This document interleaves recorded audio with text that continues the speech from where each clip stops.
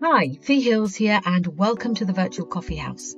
Today we're going to be talking about creating an exceptional cultural change champions network across your organization. And for today's session, I'm here discussing this whole topic with Chris Thorne. Now, Chris is an executive coach, NLP practitioner, and facilitator who is a partner at the Virtual Coffee House. She works with leaders and teams to help them adapt to change and thrive in the new world of work. Welcome, Chris. Hi, Fee. Great to be here. Really looking forward to our conversation. Today, what we're going to do is structure the session into three. We're going to take a look at what is a cultural change champion and also what is their role. We're then going to look at why do we need them? And then for the third part, we're going to look at the how. How do we create an exceptional cultural change network? What do our champions need to really do the job properly and to feel supported? And of course, to have the right tool sets to get the job done.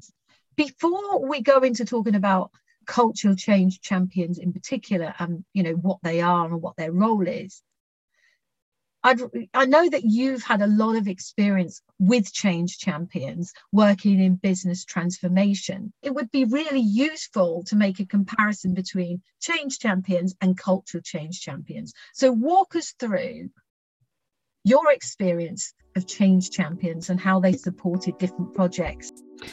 Sure. So I used to work with global corporate clients, and the transformations they were normally doing were putting in a large ERP system and changing the business process. So the role of the change champions on those programs was, firstly, they were an advocate for the change. They were the voice that people would listen to or come to if they had questions or concerns, because when things are uncertain on a change program, people will look to someone like a change champion for clues on how to behave. So they became masters of the new technology, the new processes. They worked with the project team to ensure that all the requirements were met. And then once training had been delivered, they were available to support people within the business if they had questions or concerns or didn't understand what they needed to be doing to basically to implement the training, because until you've actually flipped the switch on a system, it's you really don't know what you've got. And so their role really was, I'd say, a bit of reassurance, a bit of practical hands-on support, and really just being there to help the business smooth that transition between the old way and the new way of working. I mean, what do you think is the difference with a culture change champion, though? Because obviously that's slightly different when we're talking about culture versus just a change to a system or a process. A lot of the criteria for what we're looking for is pretty much the same, because we're asking them to help lead the change. But the culture, they really need to know a little bit more about the fundamentals of human behavior and the way people think, because they're going to be influencing how people change their thinking and behavior in terms of inside out rather than outside in. I think the key thing I saw so often was that the change was done to people instead of for people. So it was basically, here's the system, here's the new process, this is what you are going to be doing. There isn't a lot of discussion or how do you feel about it. It's just get on with it. But what we know now with how work is today is that you can't do that. You need to get people on board with change. Otherwise, it will fail. Okay, that's a really good point. So when we're talking about culture change, it's even more so like that. So you can't do the change to people. They have to be the change. Do you see what I mean? Well, you know this stuff anyway, because yes, and well, the key thing is you've got to win hearts and minds. Completely. Well, you've got to win hearts and minds, but the key thing about the culture change champions and why they need more skills and tools in the current workplace is because we are asking them to influence thinking and behavior, but we're giving them the tools to do it. Obviously, they need the support to do it from the top. All leadership need to be behind this, so they need that support. Chris, what are some of the attributes you feel that they need? Well, one of the first attributes, it's learning that how to master, I guess what I'll call your response. It's understanding that in the face of change, that you have a choice what you want to do and how you want to respond. I think there will always be an initial just reaction that happens when anything happens to us. We'll think something, we'll do something, but what we do next is down to us. And a culture change champion really understands that. And they've got compassion for other people. So they understand that everyone goes through change in a different way, in a different rate. There's that classic change curve where we sort of go up and then we dip down and come back up again. And they help others to move through that cycle and understand that people, it's not a linear process. People might go back and forth. They love learning. They love sharing the new knowledge that they've gained. They love helping other people develop that knowledge and share knowledge across the organization. They're leaders. They stand up. People want to hear what they have to say because they're confident, they're articulate, they're an advocate for the change.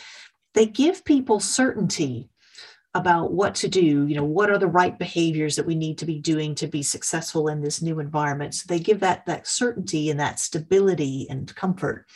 I think they have what we would call that growth mindset. They look at learning as an opportunity. They don't see, they see failure as a form of feedback. They're not afraid to take chances, or they're also proactive about change. They anticipate it. They don't wait for it to happen to them. And they're great. They have great communication skills. They're good at picking up on how people need to be communicated with. They're very good at influencing. They're respectful of other people.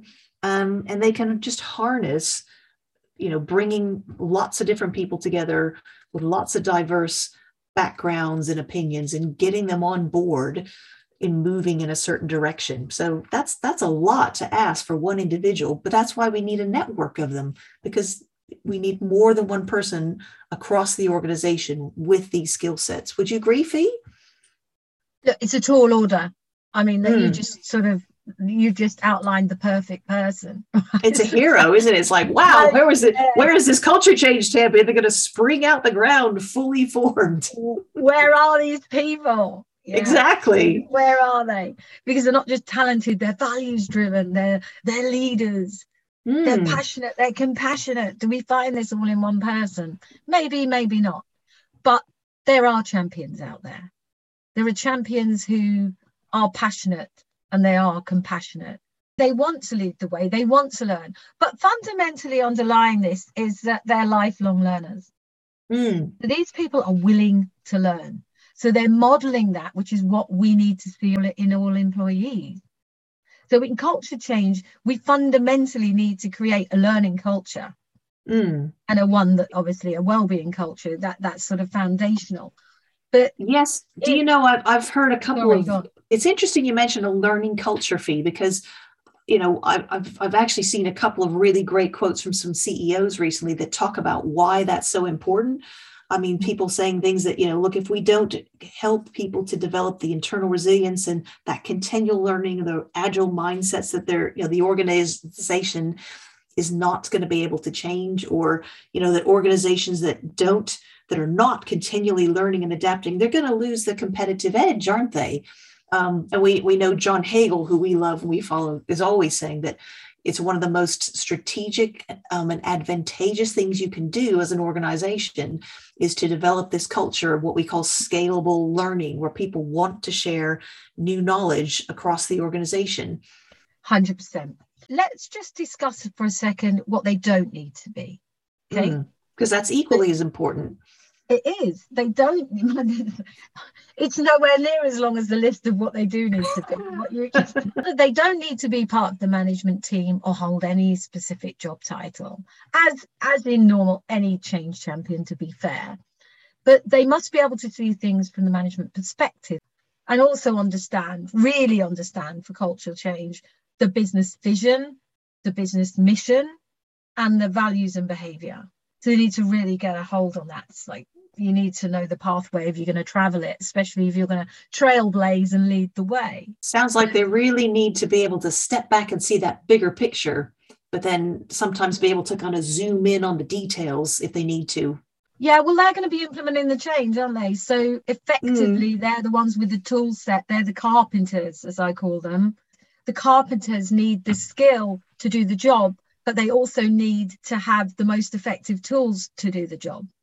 And I think what very often happens with change champions, certainly in behavior and cultural change, is they're given sometimes the skill and the understanding, but they're not given the tools.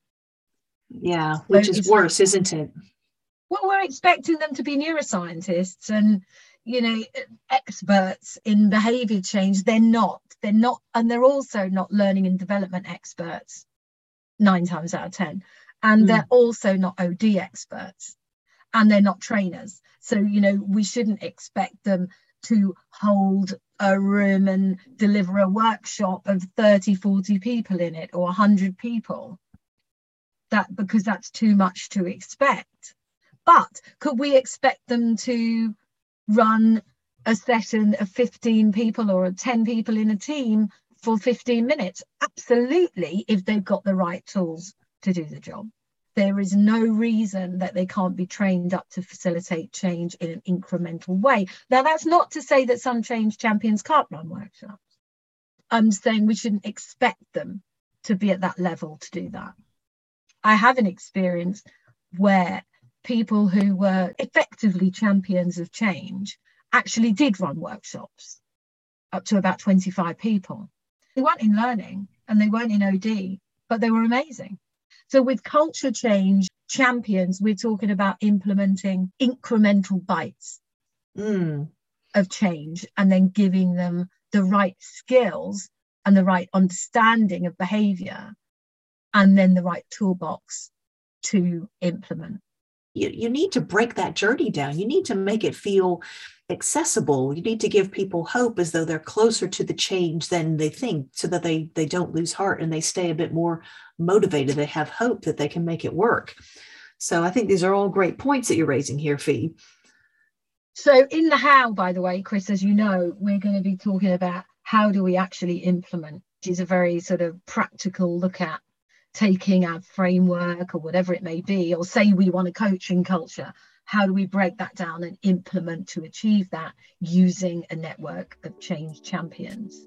Chris, before we go into the how, let's take a bird's eye look at the why, because I think it's really important to know, why do we need cultural change champions so much more than we did before? We're living in a time of the most disruptive change, and people are trying to find ways to adapt and keep up with that. And a culture change champion, they are the vehicle in order to help us do that, because I think it's common knowledge with businesses right now that if you want to attract and retain people, you need to have a great culture. It's like an operating system. It just keeps the business working well. And that culture starts with, it's a collective mindset and a way of thinking. And your culture change champions are the way in which you are going to get people on board with that mindset, because behavior is contagious. And so if you've got a few people that have the right mindset, have the right behavior, they're modeling that change, and people can see that there's a benefit to what they're doing, they will get on board. And that's how the behavior will spread, really, I hate to say that, like a virus through the organization, but in a good way that helps us to all thrive. I think it's also true to say that no change has ever really happened, no major change, without championship of some kind. So, I'd agree. And the other point here, Chris, on top of your point, culture is something that a company has to own. It's not something they can outsource. Oh, 100%. I'd agree with that. They can get help. We can get facilitators. You can get tools. But culture is so unique to that company, whether you like it or not. Once you put people in a room, they will create a unique culture. Absolutely. As an organization who's creating a culture and wants to foster a specific culture, we need to create the environment that allows that to happen. And it has to be internal. And that is why a Change Champions network has to be part of the process. There is also this point, Chris, that I want to touch upon about the World Economic Forum Top 2025 Future Work-Based Skills, specifically looking at really the importance of higher order thinking skills, resilience, emotional intelligence, that sort of thing. So talk to that a bit. Well, the World Economic Forum has essentially set out what they believe to be the most critical skills that individuals will need in order to thrive in work as we go forward. And as you've touched on a few of them, Fisa, some of them are technical, as you might expect with new technologies emerging, but most of them are human-centered. They're soft skills, things like communication, critical thinking, emotional intelligence, resilience, that ability to adapt to change, to learn, to grow, communication skills, leadership and influencing skills. So these are skills that, believe it or not, a lot of them can be taught. Some people obviously will have a predisposition and they'll feel more comfortable, and some skills will come more naturally to them. But the great news about a lot of these skills is that with some practice, you can learn and embed these skills and you can master them if you're willing to put in the effort. And a culture change champion is a great way to model those skills.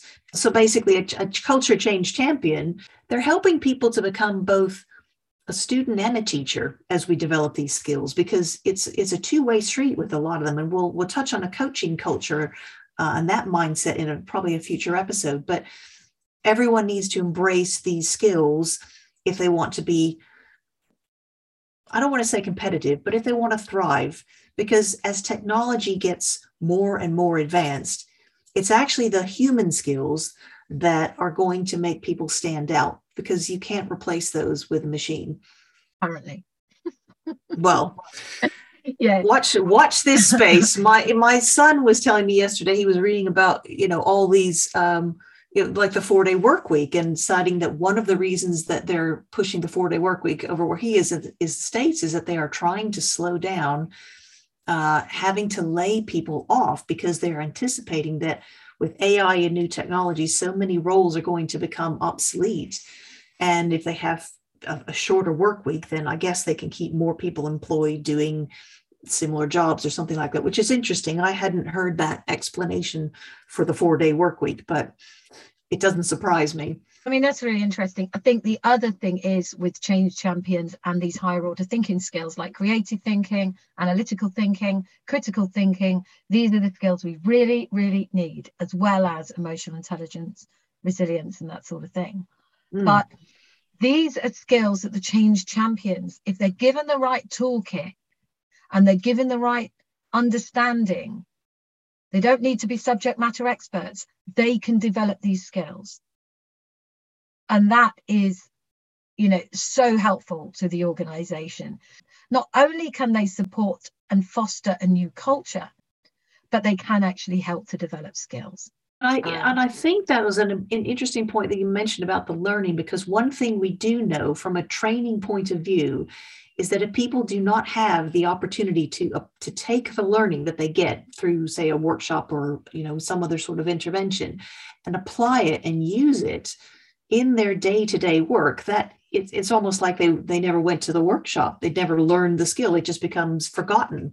So I think that's a great point you raised there, Fee, is that the culture change champion can be really instrumental in helping people to embed and use those skills on what we call an iterative basis, so that they become second nature to them. And yeah, it's almost the only way of doing it. Whether the champion is a team leader and you do it as a team coaching exercise, or whether a champion is dedicated network around the organization, you can do it in many different ways. One of the first things I thought was that there needs to be some coordination here. Obviously, when we set out to do a cultural change, like any project, we need to define where we're trying to get to. Where are we now? Where do we need to be? How do we bridge the gap? And then what are the interventions that we will use in order to make that happen, really? And then how do we bring these culture change champions into that process? And then, as you say, send them out where they're needed to help implement and keep that change going. My preference is the Change Champion Network. that is not connected to a team and then do the team coaching separately. But companies do it both ways, and they expect their team leaders, their first line and second line managers, they expect them to be champions. But if they're naturally not, then they're not going to get much success. So it's better to recruit the champions based on their attributes and mindset. Okay, so Chris, let's move on to the how. How do we create a cultural change champion network that is both, effective and sustainable? And really, when it comes to culture, this has to start with, what culture do we want?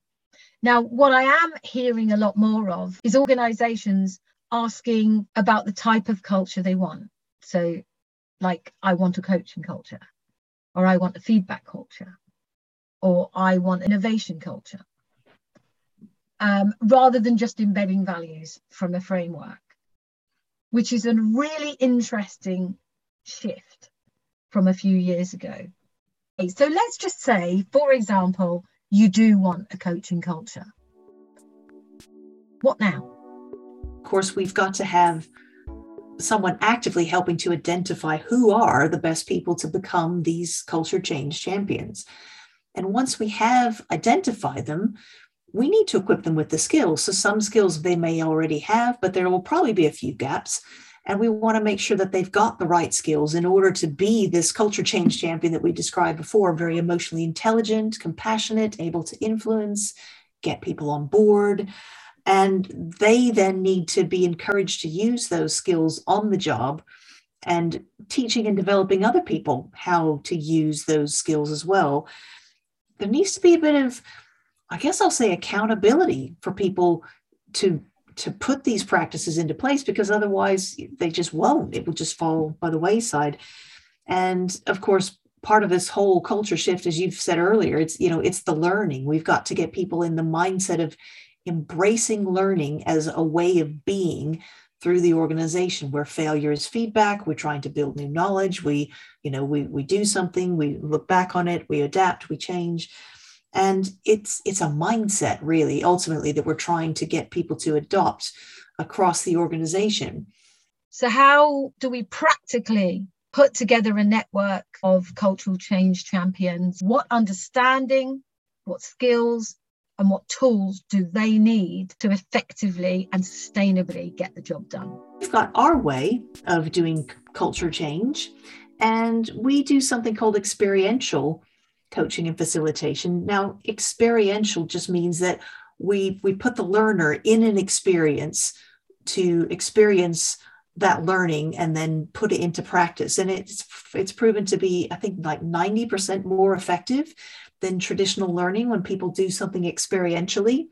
So as part of our process, of course, we would introduce them to the idea of what is experiential coaching facilitation, give them the necessary skills that they need in order to do it. We'll help them understand a little bit about the brain science behind why it works and what makes it effective.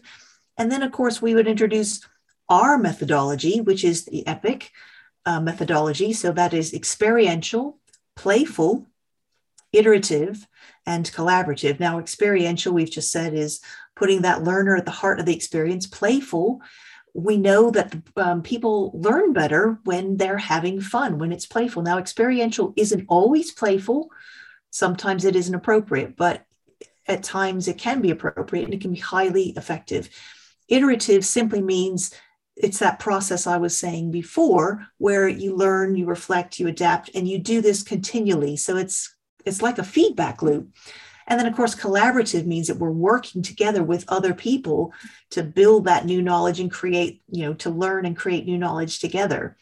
And now we have a great tool called Behavior Games, which are little 15 to 20 minute activities that the culture change champions can then use to facilitate learning and conversations throughout the organization. And we have a fantastic tool called a treasure chest, which has hundreds of these activities. Now, of course, you don't need hundreds. You just need to know which ones are specific to your situation.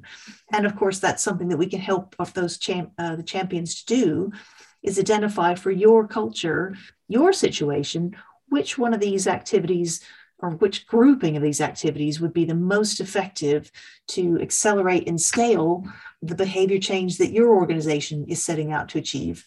And Fee, can you speak to, because I know Fee has been using these activities for several years. They've been validated across something like 35,000 people worldwide. And Fee, maybe you want to speak to, what do you notice when people are playing out these activities? Behavior game activities are structured to be, like you said, around the experiential process. There is some information, but it's 90% transformation. Then they have a structure. So how do I play this out? So the logistics, what do I need to play this out? And then there are instructions. So how do we play it? And then there's a reflection. Each behavior game activity is designed in a structure that goes observe, reflect, adapt. So it's observe, put people in experience. So they've got the directions to do that, and then reflect on that afterwards. So in any activity, the most important part of the activity is the reflection. Yeah, so if you imagine a group-based behavior game, and we've got, let's just take an application. We've got a team of 10 and it's a team meeting, and we want to play out a behavior game activity in the beginning of the meeting to start implementing our behavior and cultural change seamlessly as possible into the business. So we don't want to eat up separate time always. I mean, we could do coffee break learning and lunchtime learning and things like that, but we can also use the team meetings to maybe helicopter in and do a 10-minute session before it starts. So if you've got 1 hour for a meeting, you might want to do 10 minutes up front. Now, what that will mean is that the meeting is probably more likely to be more effective anyway, and you've built the learning or the development or the culture change into the meeting itself. So that's one way of doing it.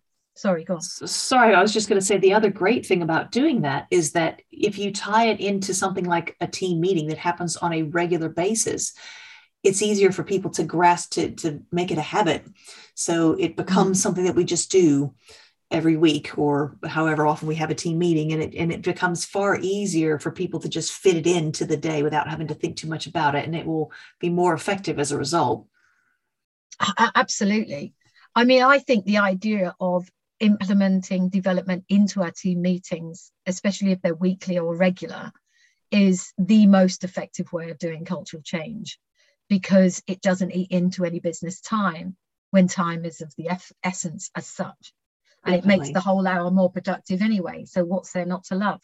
So that's the ideal way of doing it. Of course, it doesn't always work that way because it depends on how the organization works or teams work.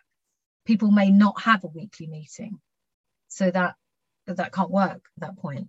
Then they have to meet specifically to do these activities or do a coffee break learning session. A behavior game activity could be anywhere between 5 minutes and 20 minutes. And then we could stack those together to get longer interventions. So let's say we had an hour, we might want to put 3 activities together to run a sort of 60-minute workshop. So that's why a lot of facilitators use them to run their experiential workshops. Or even an away day. Absolutely, away day. They're perfect for away days. Absolutely perfect. But if you looked at it from the change champion's point of view, we maybe don't want them to do that straight away. So we maybe just want them to get, say, 20-minute activity or a 15-minute activity.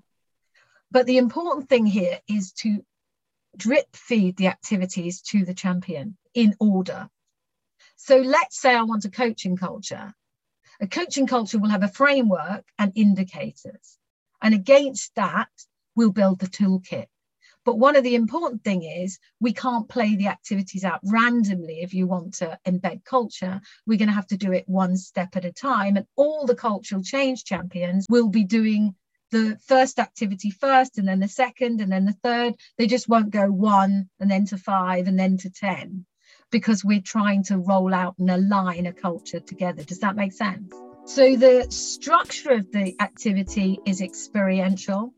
Basically, the change champion learns to play that activity out and practices it. So this is where they get their skill. So they don't just get given the activities and off they go and play them. Now, some will be able to do that, no problem, but I wouldn't want to do that to a whole network, because some people want to have that practice and rehearsal first. So they need a rehearsal with all the activities. That's a coaching exercise in a group coaching environment where they get to facilitate the activities with the group. So they practice and then they implement. So they've got the understanding, then they've got the skill, and of course the confidence to do it because they've already rehearsed it. And then they feel quite confident to go out and play one activity. For the listeners, let's go through one activity and give an example of a behavior game activity. Well, there's so many, but one that springs to mind, I think that people can grasp quite quickly. It's called chain reaction. So imagine you've got a situation, and you've got the audience in the room, you've got your facilitator, and we have two characters in this scenario. We've got the blamer and we have a future framer. And so they go out the room with the facilitator, and the facilitator briefs them on the story or the scenario, and they're each taking two different sides. So the blamer, as you may guess from the name, is all about, oh, what went wrong? Who didn't do this? Who didn't do that? Finger pointing, blaming, being very, that victim mindset, really. And then the future framer is the person who's looking for the solution. Well, what could we learn? How could we adapt? How can we change things going forward? So the two characters, they will come back into the room with the audience, and they each tell their respective stories. And as the game is playing out, the audience's job is to listen to both stories and capture, what are the words they're saying? What am I hearing? What's their body language? How they're moving? And most importantly, what impression or what effect is that having on me as a person listening to these two stories?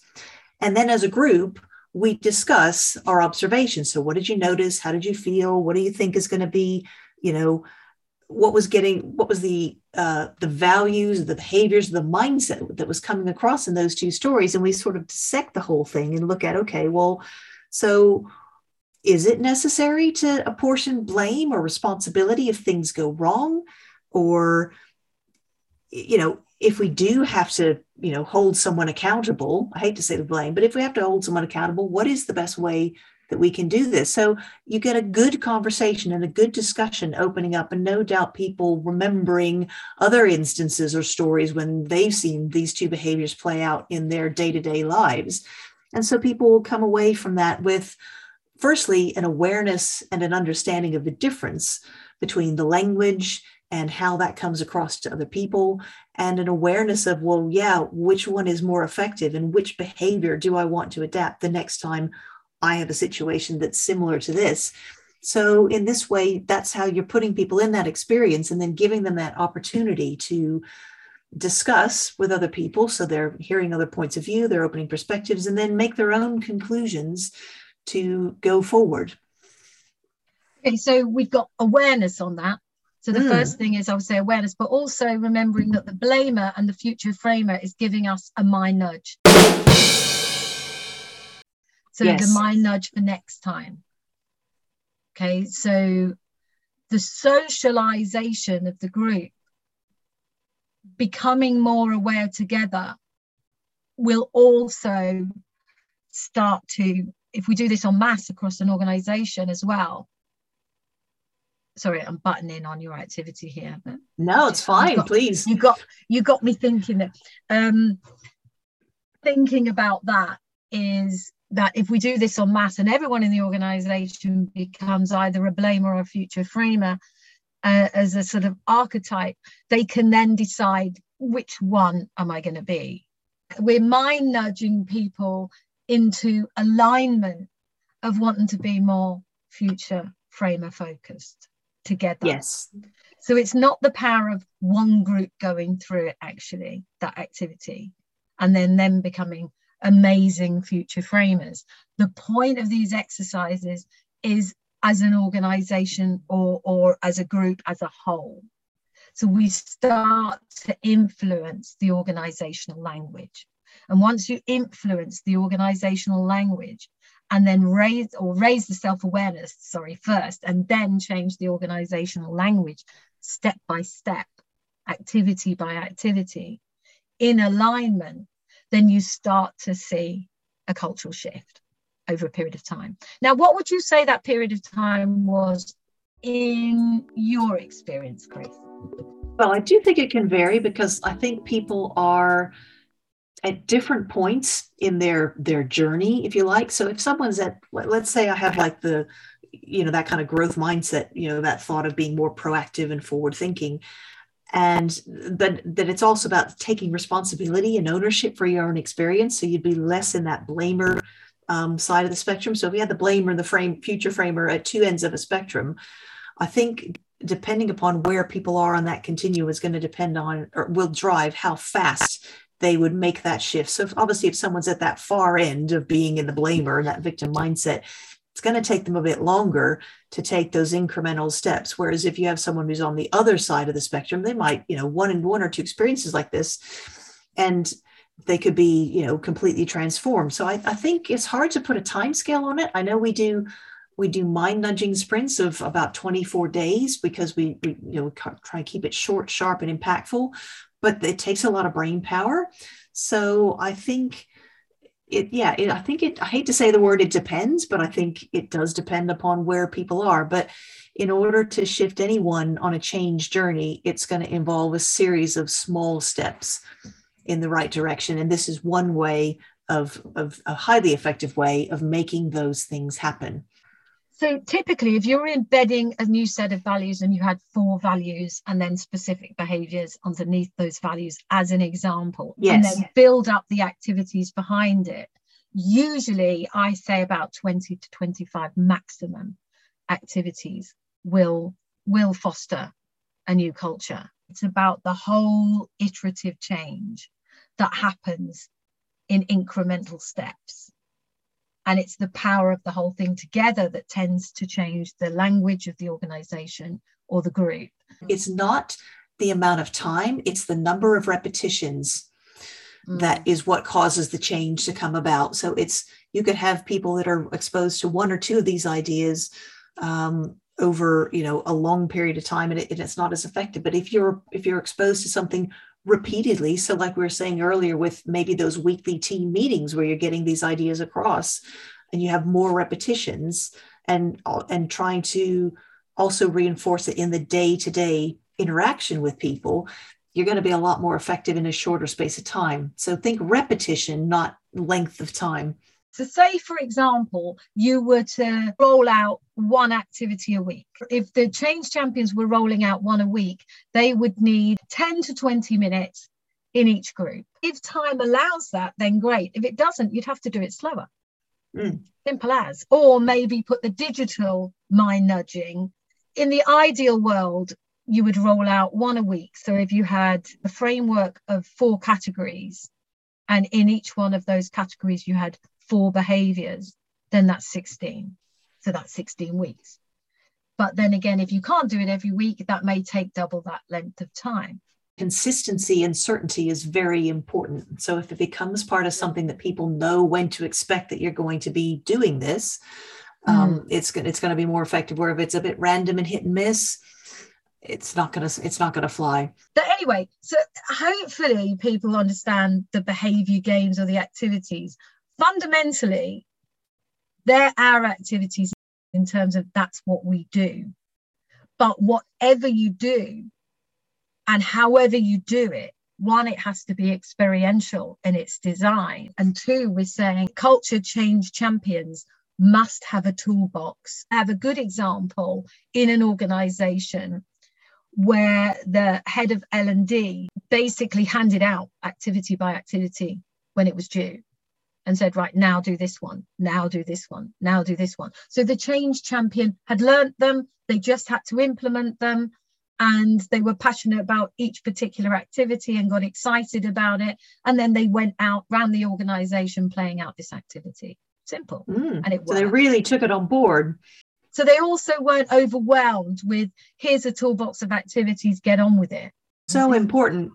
If you had a culture change champions network of 60, you can't presuppose that everybody's going to know what to do with that toolbox. It has to be directed. But let's suppose that we have 60 in our network. I've chosen 60, by the way, Chris. I have no idea why I'm picking the number randomly out the air. 60, yep. 600, whatever. Right. So we have 60 in the network. We need to ensure that they're collaborating and they're on the same page and they're aligned and they're a learning tribe. So talk a little bit about that for me. Well, I mean, especially with the numbers that you've just thrown out, I would think that it's critical. You've got someone who's got a bit of an overall, I'll call it, responsibility to make sure that these groups are meeting on a regular basis. But in terms of the actual logistics of where and how those groups meet, I think that should be down to the groups themselves. Now, certainly within each group, someone should take ownership for what is happening in those conversations. And you would set out, I'd say a bit of like a charter of, here's the purpose of our meetings, here's what we're here to do, here's how we behave toward each other, kind of the ground rules, so that everyone's clear on what we're there to achieve. And someone taking a little bit of ownership of, okay, we're going to meet, however often, in this time, this place, whatever. It's not so much the technology that you use to facilitate these conversations. It's more what happens in the conversations themselves that's going to make them effective. So any support that this overall, I'll call them a coordinator, can give them in terms of perhaps maybe suggested topics or suggested areas, or is there any way for people to feed back their shared new knowledge so that can be shared across other people within the network or the organization? So perhaps, some form of collective place to gather that new knowledge and that new learning so it can be disseminated, so everyone can see the benefit of it.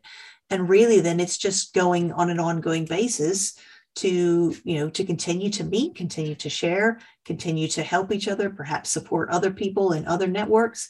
So I think there's lots of different ways that you can play this out. It's got to be something that each team has a sustainable and easy way in place in order to meet up, have that time blocked out, know what they're there to do, and then of course be able to make sure that everyone across the network can benefit from this new knowledge that's being created. I mean, what do you think to that, Fee? I also think if you can use technology to collaborate when they're not in those gatherings. Yes. But there's so many tools available for that. And organizations, I really do feel, who are going to have a change champion network already have those tools. Yeah. And I think, especially we all hear about these, Zoom fatigue and different things. And obviously that it's just being mindful that, whatever medium that you use to meet up or converse, that, it's done in a way that, it's not draining, it's not tiring. People want to engage with it. It doesn't become yet another notification that pings up that, you've got something that you've got to pay attention to. So it's using the technology to your advantage. It's the human side that's more important, really, than the technical. Well, also, I do believe that obviously you're going to need a program manager. Definitely. So how do we measure if the Change Champions network is getting the result you want? We are going to have an episode just on diagnostics and measurement. Right, I'm going to put your LinkedIn profile in case anyone wants to link in with you, Chris. Yeah, that's great. On one of the episodes in the not too distant future, Chris is going to be talking about how to create a coaching culture. Thank you very much, Chris, and thanks everybody for listening. Thanks, everyone. Hope you enjoyed the podcast and tune in next week for the next one.